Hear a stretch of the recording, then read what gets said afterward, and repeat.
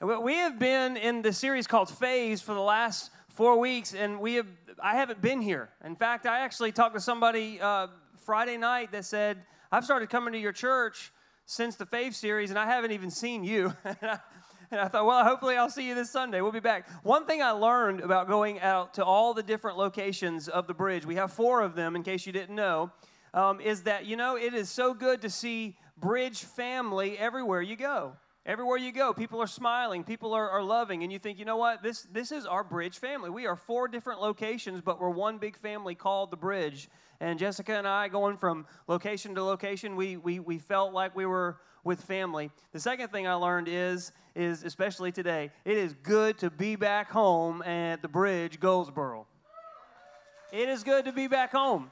There's always something good about going and experiencing other things, but then there's always something good about coming home, right? Amen, amen. We're starting a series today called Transformed. Transformed. And I just got to say, everybody loves a good transformation story, do they not?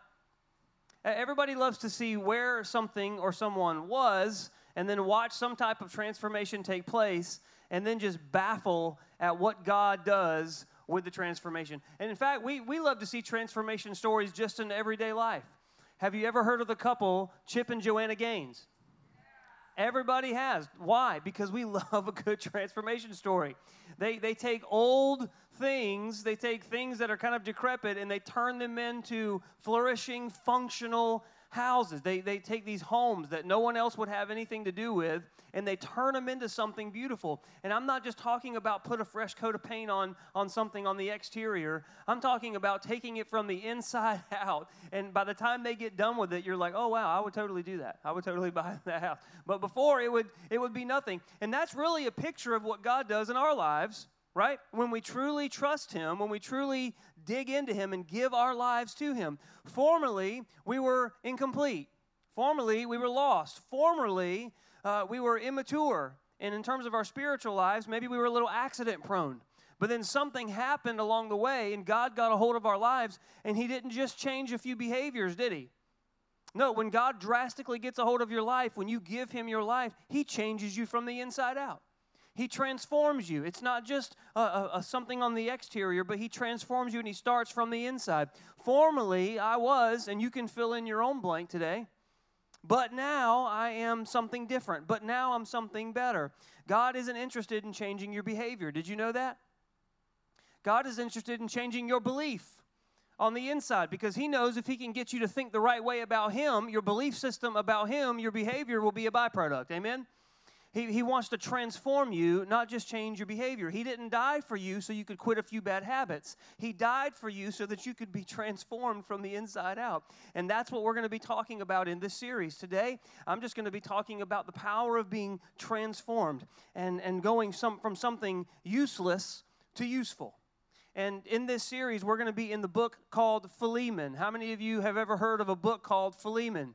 Some of you haven't, and that's okay, and probably because it's hard to find. It's only 1 chapter. It's 25 verses long. In fact, it's the smallest book in the New Testament and the shortest recorded writing of the Apostle Paul. Paul was a guy who wrote all kinds of letters to the churches that we read about in the New Testament. He had some crazy conversion experience. He went from completely being useless to God to being literally knocked off a horse, and God transformed his life, and he became one of the greatest, if not the greatest, evangelists that ever lived. And he's the reason why we are sitting here today. And we gain a lot of our teaching about God from what God did through this man named Paul. This was a letter that was written by Paul to a man named Philemon, and primarily to a man named Philemon. And Philemon had a slave that was named Onesimus. And Paul, when he wrote this letter, was in a Roman prison, wrongfully accused, of course. And for those interested, this was a letter that was sent along with the letter to the Colossian church. So in the New Testament, there's a letter called Colossians, and that's a letter written to the church at Colossus. Well, Philemon was a part of that church. In fact, the church at Colossus met in Philemon's home. And so when the church letter was delivered to the Colossian church, the book of Colossians, this letter to Philemon was delivered as well. So Philemon, he had this slave named Onesimus. Now, I just want to say from the get-go, so you understand that slavery is a bad thing. whether we're talking about what happened in the United States or what happens in Rome. When we talk about it here, we're talking about it in terms of culture of the day, not acceptance. Everybody with me? Say yes. All right, in this day and in this time and in this culture, slaves were very, very, very common. In fact, during this time, the Roman Empire had approximately 15 million slaves. One person out of every 4 was a slave in the Roman Empire. It was very, very, very common. So as the story goes, Onesimus is Philemon's slave, and he steals from Philemon and then flees, runs away. So he's a thief, and he's a runaway slave, and he flees to Rome. And so that's a feat in and all by itself, because Rome is about 1,000 miles away from Colossae. I just want you to get the picture here. He steals from his master, he flees and runs away, and somehow gets 1,000 miles to Rome. Now, some scholars say he goes to Rome to kind of get mixed in with the slave population there. But he gets there, and who does he run into? Paul, the guy who's influenced and actually helped start the church back in the town of Colossae that he just has come from. Now, again, Paul has already had this amazing transformation in his life that you can read about in the book of Acts chapter 9. And by this time in Paul's life, he has done awesome things for God, and he's wrongfully accused, and he is in prison in Rome. And so through this crazy turn of events that you read about, Paul's unique journey landed him in Rome. And who does Onesimus run into 1,000 miles away from his home? Paul. Have you ever been out of state, or maybe even better, out of the country, and run into somebody from your hometown? Isn't that the weirdest thing? I mean, first when you see them, you're like, oh, what is up? You're from Goldsboro? And it gets really weird, but then all of a sudden you feel like they're your family.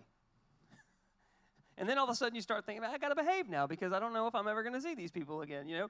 And so this is what happens. Onesimus steals from his master, goes 1,000 miles from home, and he runs into the guy whose influence helped start the church in his town. And not only that, but that very church happens to meet in his master's house, the one that he stole from and ran away from. Now, can you just imagine what that conversation was like? I mean, he meets Paul, and Paul's like, hey, very nice to meet you. You know, I'm the guy that helped start the church that meets in your town in your master's house. I love God so much, I am willing to die for those people. And then some haters came along, and they threw me in prison because they didn't like what I was doing. I love God so much. Well, what are you up to these days? Hey, not much. I stole from the guy that the church meets in his house and ran away, hoping to get away from it all, and I ran into you, Paul. Awkward. You know, I just can't imagine what that conversation was like. But this is what I've learned. There are no coincidences with God. When God purposes something for your life, when he has plans for your life, you can run 10 miles, you can run 1,000 miles away, but you will always end up right where God has you. The Bible says in Proverbs 19, you can make plans, but in the end, the Lord's purposes will prevail. He was being rebellious, he was being crooked, he was being sinful, but God still had his hand on him, and God has his hand on you today. Whatever situation you find yourself in, God has a purpose for your life, and you're not here today by accident. You're not here today by some random coincidence. You're here with a divine appointment to hear this word today and be changed and transformed from the inside out, because God has his hand on you and he has his purposes for you that, by the way, no matter how far you've run, hasn't changed since he made you. God knew the transformation he had waiting for Onesimus, and he led him straight to Paul. He thought he was running away, and the further he went away, the further he thought he was getting away from his story. But he was getting closer and closer to where God had him go. God had his hand on him. You can't hang around someone who's been transformed by the power of God. Before long, God begins to set you up to be transformed yourself. And Onesimus went straight to Paul. Paul, in his transformation in his life, began to rub off on Onesimus. And something begins to happen to Onesimus. And he begins to see the power of God in Paul's life. And as it happens, Onesimus' life begins to change as well. And he gives his heart and life to God. Then there's this massive transformation that takes place in his own life. And in this letter that Paul writes to Philemon, he tells him in verse 10, Onesimus became my son while I was in chains. And so we know that during Paul's time in Rome, in prison, Onesimus' life is transformed, not just changed. There wasn't a few behavior modifications. Paul said, he's my son. He went from being something completely outside of the family of God to becoming just like my own son in the faith. He went from being useless to useful. And he begins to help Paul, and Paul becomes his spiritual father. And I'm not exactly sure how much time goes by, but eventually during that transformation, the conversation comes up. The difficult conversation. You know what you got to do, Onesimus. You know what you have to do to make this right. And Onesimus comes to the realization, I've got to go back to my master. And I've got to make this right. I've got to own up to Philemon for all that I've done wrong. And this is where it gets difficult when God begins to transform your life, because we could easily look and say, you know what, well, to be sure, God wouldn't have him go all that far. You have to understand, in this day and time, the chances for him going and having this conversation with his master, it going good? No, not at all. In fact, Philemon could have him executed right there on the spot. The very least that could happen is he brand his forehead with the mark of a fugitive that he would have to wear on his forehead for the rest of his life. It was not going to be a good conversation according to the context of the culture of the day. And we could easily say, you know what, to be sure, God wouldn't want that. He's a new man. Enough time has gone by where Philemon, maybe he probably has already replaced Onesimus. He's probably already moved on with his life. It's 1,000 miles away. To be sure that we wouldn't make him do that. He's a new man. Hear me and listen to me good. When God transforms you, he doesn't intend for you to have a bad name with the people you've wronged when it's within your power to make it right. Sometimes the baggage of your life before Christ means that there's some resolving to do with Christ. And sometimes I get it. Sometimes there's nothing we can do. But hear me, sometimes there is. And when it's within our power to make things right for the wrongs that we've committed, we should do so, because guess what? God wants to give you a good name, and he wants to make sure his name within you resides well. Let me ask you, what do you need to do to make things right during your transformation? Onesimus faced the possibility of death. Are you willing to lower your pride and simply say, I'm sorry? Onesimus faced a 1,000-mile journey back to his hometown. No telling what could have happened along the way and how long it would take him to get there. Let me ask you this question. Are you willing to pick up the phone and have that difficult conversation with somebody that you know you need to have? What do you need to do? I think one of the biggest defamations of God's name that we do sometimes is when we claim to be his, but we don't reconcile our wrongs when it's within our power to do so. Onesimus decides to go back, and Paul writes a letter to Philemon on his behalf and then gives it to Onesimus and says, give this to Philemon whenever you get there. And that's the book of Philemon that we have. And so he's writing, and in verse 12 of the letter, he says, I'm sending him who is my very heart back to you. He didn't say, I'm sending, hey, this guy, forgive him, you should do the right. He's saying, He became my son. He is my very heart, and I'm sending him back to you. In verse 17, he says, God, Philemon, if you consider me a partner, then welcome him as you would welcome me. Now, he had a transformation in order for Paul to say that about him, but can you imagine how difficult that may have been for Philemon when he saw Onesimus? Because the last time he saw him, he was a crooked slave. Why should I believe he's different and just simply welcome him back? Well, I got to say, he probably wouldn't unless there was a real change. And I just got to tell you, there are some people in your life that look at you and they don't think any different of you unless there's a real change. When God begins to do a transformation process inside of you, there should be a visible progression of God's work and God's grace inside of you. You shouldn't think the same. You shouldn't talk the same. Everything about you should be different. And when people see a spiritual, godly progress inside of you, they will reassess you. And armed with this letter, armed with that fact, he goes back to Philemon and he gives him the letter. And he changed. Listen to what he says about him in verse 11. He says, formerly he was useless to you. Say useless. But now he has become useful. Say useful. Say formerly, but now. Say formerly, but now. And I think it's interesting because Onesimus' name actually means useful. That's what his name actually means. So maybe Philemon would have understood Paul to say, listen, we both know he's been useless to you. We both know he's been useless to me. But now he has given his life to Jesus Christ, and the result is he's actually living up to his name. Formerly, he was useless, but now he's useful. Formerly, he was one thing, but now he's something else. Formerly, but now. And there's this beginning, there's the transformation, and then the but now. And Onesimus was formerly a thieving, runaway slave, but now he's a man of God who has been transformed from the inside out. And you need to know that God is still in the transforming business. He is still in the taking things that are headed one way in a path of destruction. He is still in the business of molding you and shaping you and transforming you, even though everyone else thinks it's hopeless, and you might even think it's hopeless for your own self. He's still in the business today of taking you and transforming you into something, taking you from what you formerly were, but giving you a but now experience. And I think some of us in the room today need a formerly but now experience with God. I'm not talking about behavior tweaks. I'm not talking about looking like one thing but being something different on the inside. That's called religion. And if I can just say it, that is the most disgusting thing and the most off-putting thing anyone will ever see inside of you, is a religious person on the outside and an empty person on the inside. God's not interested in behavior tweaks in you. He's interested in transforming your life from the inside out. It takes one thing, surrender on your part. Telling God, I am done doing me, and Lord, I invite you in to change me any way you want.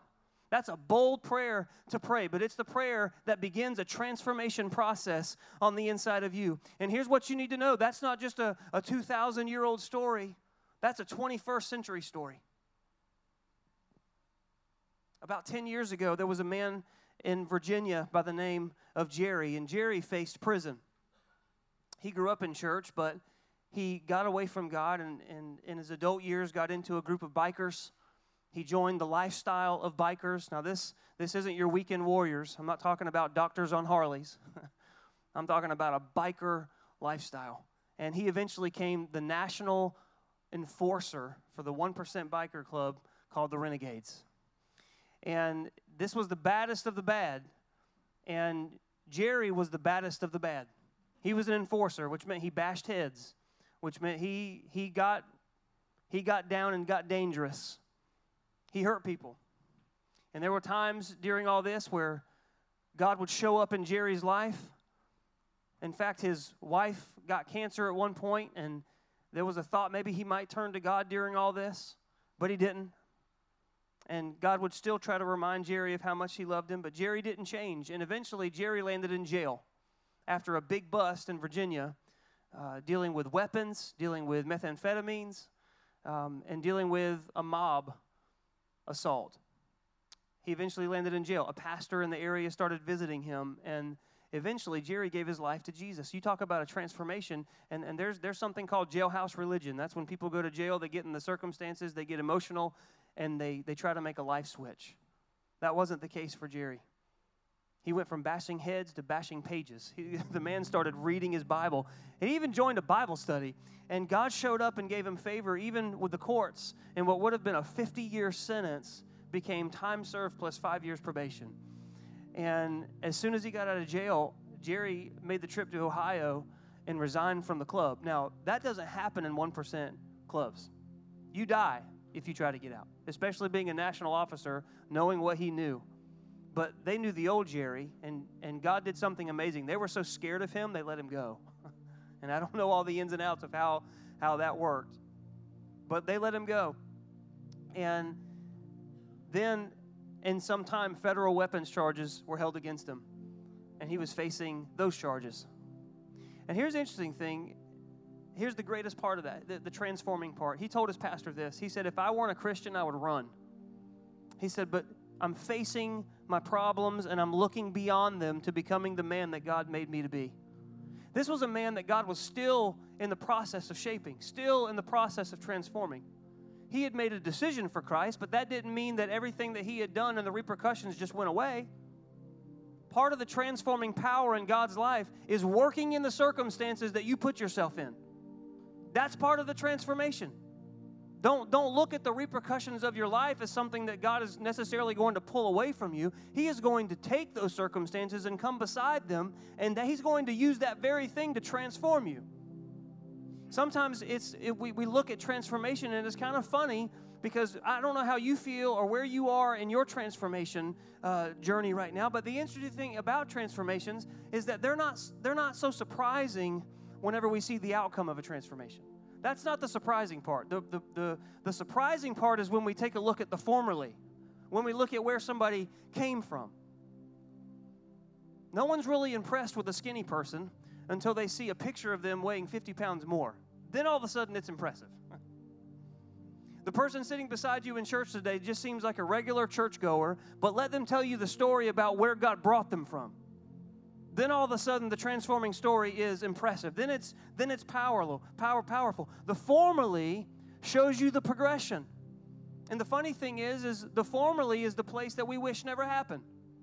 If we could erase it, we probably would as human beings. And you may be in a formerly season right now.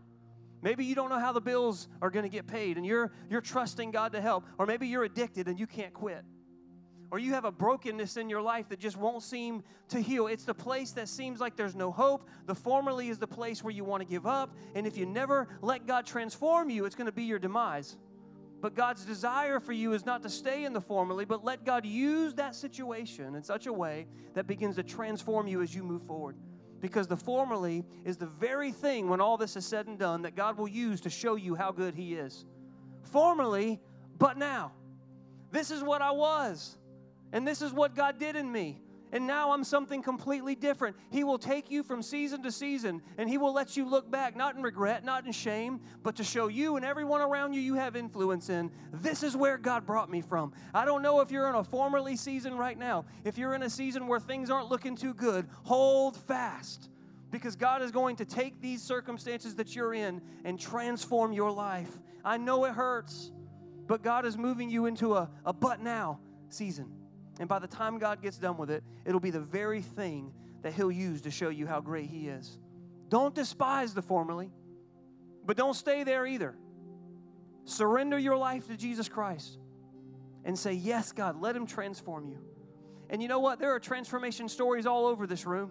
There are transformation stories about how God healed marriages. There are transformation stories about how God healed addictions, about how God restored relationships.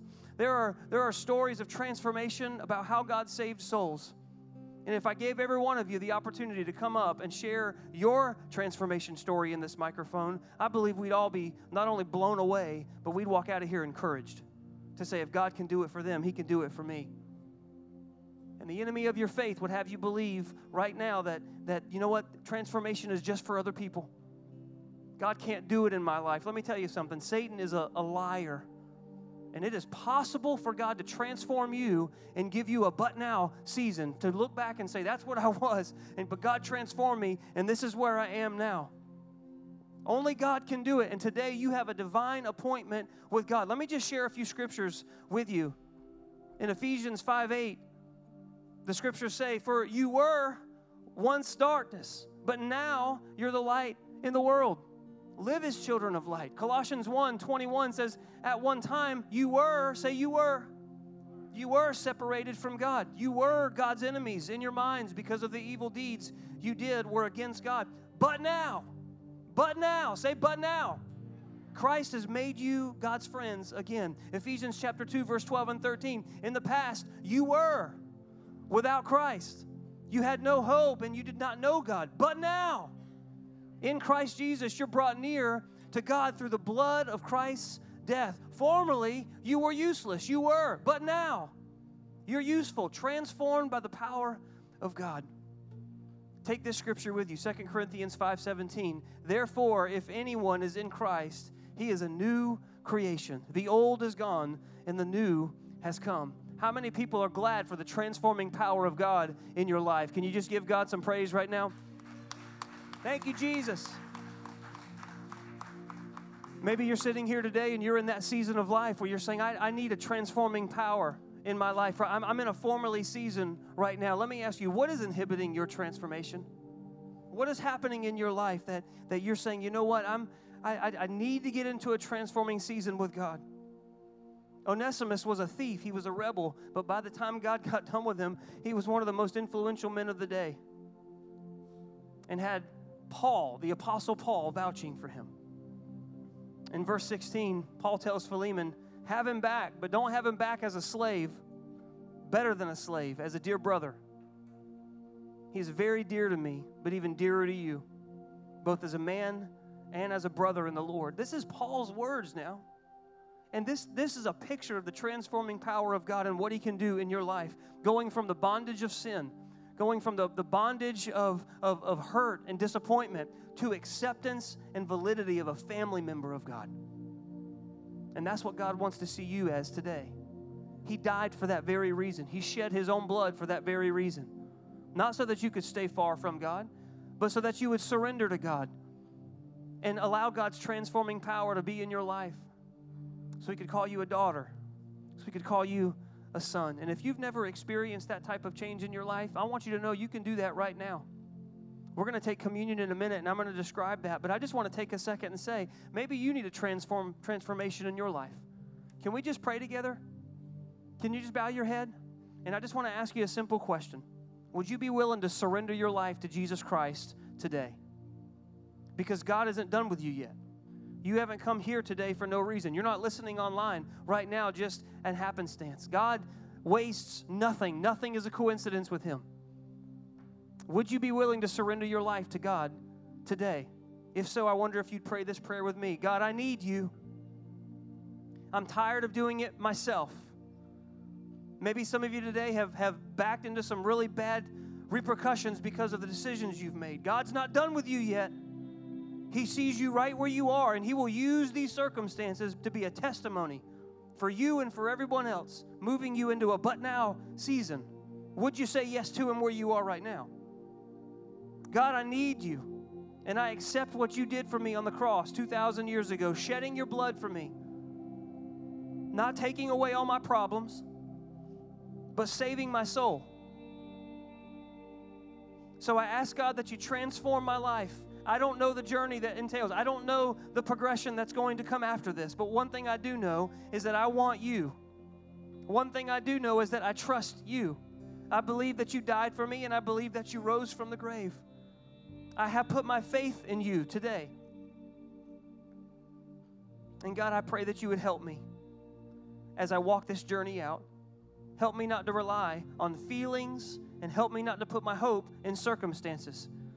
But help me to have faith as an anchor in my spirit, and help me to rely on the saving power of Jesus Christ and the reality that heaven is my home and I'm on my way there.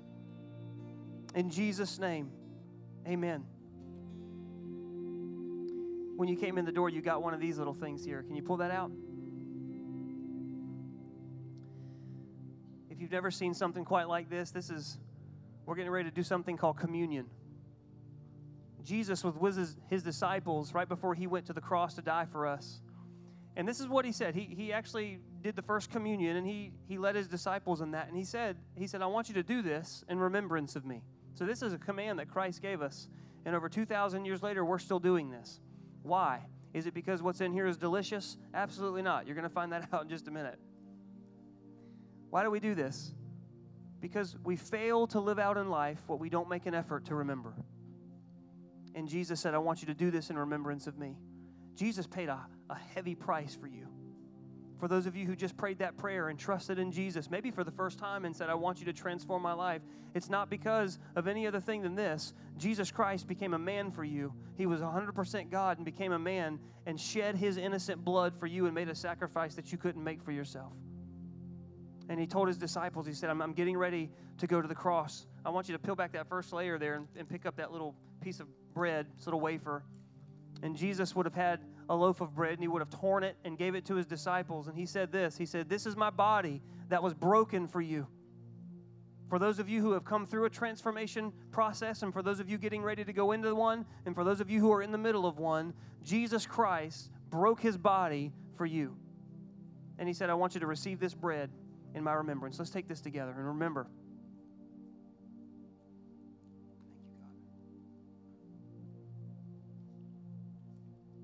And then He passed around the cup and He said,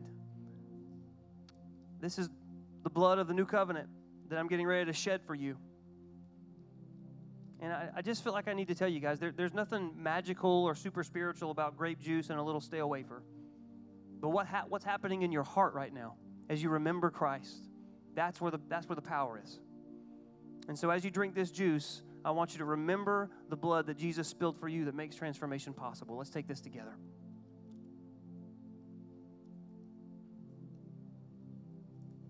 The band's going to lead us in a song. And I just want to tell you this. I'm going to go first and just say, I cannot sit and watch the band sing this song when they start talking about the holiness and the majesty of Jesus Christ. Jesus Christ went into a tomb as the Lamb of God, broken. But he came out a victorious warrior, King of kings and Lord of lords. And the scriptures say now he's sitting at the right hand of God, lifted up and on high. And so when we sing about the majesty of God, I wonder if you in your heart would reverence him today and worship him. And don't let these just be words on a screen, but let them echo in your heart and you find yourself prostrate before him. I want us to worship him today as we reflect on his transforming power and what he did for us on the cross. Can we do that together? Can you just say his name, Jesus? Lord, we've gathered here together for you.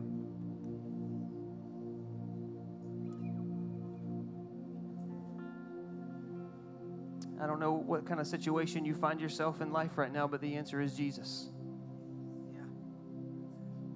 I don't know where you've come from and where you're trying to get to, but your answer is Jesus. I don't know where the hurt is exactly in your life, but I know that the answer is Jesus.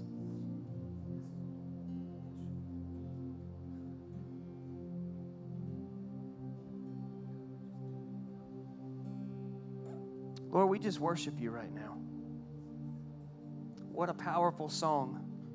Lord, but more than the song, our hearts towards you are what you see. Our hearts towards you right now are what you honor. Our hearts engaged with you, Father, that's where your heart is.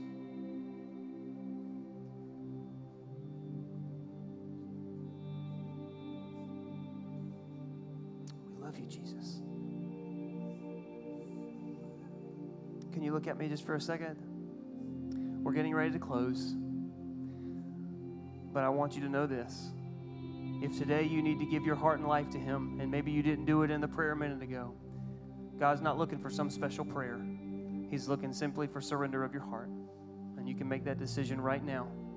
And if you made that decision today, I want you to know this. Today you have a good feeling. You're in an atmosphere where I believe the Holy Spirit is, but you're also in an atmosphere where there's lots of things that are kind of moving you emotionally, and that's not a bad thing. It's a good feeling.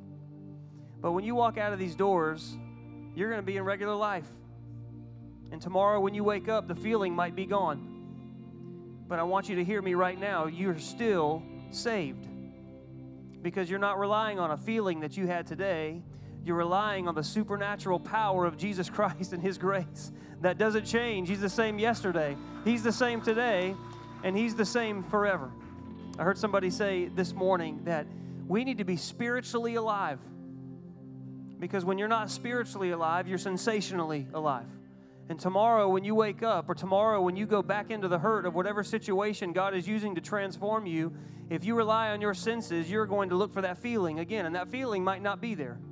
But spiritually speaking, you can rely on and trust in Jesus Christ, who doesn't change from circumstance to circumstance. Be spiritually alive. Get into the Word of God. That doesn't change. If you gave your heart to Jesus today, would you do me a favor? Because this is the thing. I don't want you to do this yourself. There's a Connect card in front of you. Cassie talked about it earlier. There's a box on there that says, I prayed to receive Christ. I want you to check that box. That's your next step today. Don't walk out of here and let your starting line be your finish line. There are some people in this church who will be praying for you. There are some people in this church who will reach out to you and give you some potential next steps. I think one of the biggest attacks of the enemy is isolation. If he can pull you away and get you by yourself, then you're the least effective. And that's why God formed the church. That's why he sent Jesus to die for it, so that we can be a family. The scriptures describe the church as the body of Jesus Christ, everyone having their own part and function and helping one another along. And so when you check that box, I prayed to receive Christ, not only are you making a public declaration that I have invited Jesus into my heart and surrendered to him, but you're also plugging into a family. Whether or not you stay at the Bridge Church, that doesn't matter to me. We would love to have you here. But I want you to know there are people that are praying for you. And when you check that box, you're making a bold step for Jesus Christ, and a good one. And so would you do that? Maybe today you've heard the sermon today and you've listened to these songs and said, you know what, I've got some things I'd like for this church to pray about. There are some things that have been stirred up in me, and I know I need to make some changes. There's a place on that Connect card that you can write down your prayer requests. And one of the things I love about this location and all of our locations is that we pray specifically for your needs. And there are people, a small group of people that will be working to pray for your needs this week. And so if you have prayer requests, please write them down on that Connect card. Maybe for you, you've been coming to the Bridge a while and you want to know what your next step is. There's a place on that Connect card for you. That Connect card is not to get information from you. It's to be a resource to you. So I want you to take advantage of that today. If there is anyone in the room today that's here for the very first time today, I want to say thank you so much for being a part of the Bridge Goldsboro today. On behalf of me, the staff, and this church, we're so grateful to have you. We'd love to have you back next week. Maybe you've been here for a month or so. If you're new within the last month, we have something called a guest gathering that we're going to be having right outside these doors in the lobby. Just 15 minutes. We'll have some snacks there to kind of hold you over till lunch, but 15 minutes is the goal. And we just want to hear from you. We want to meet you. We want to put a face with a name. And so you'll see some people out there with shirts on just like the one I'm wearing and Pastor Gage is wearing. And that's our senior leadership team. We want to get to know you. So we're so glad you are here today. We want you to take hold of the power of Jesus Christ in your life. And as you walk out of here, let's not just leave church. Let's be the church. Amen? Amen. God bless you.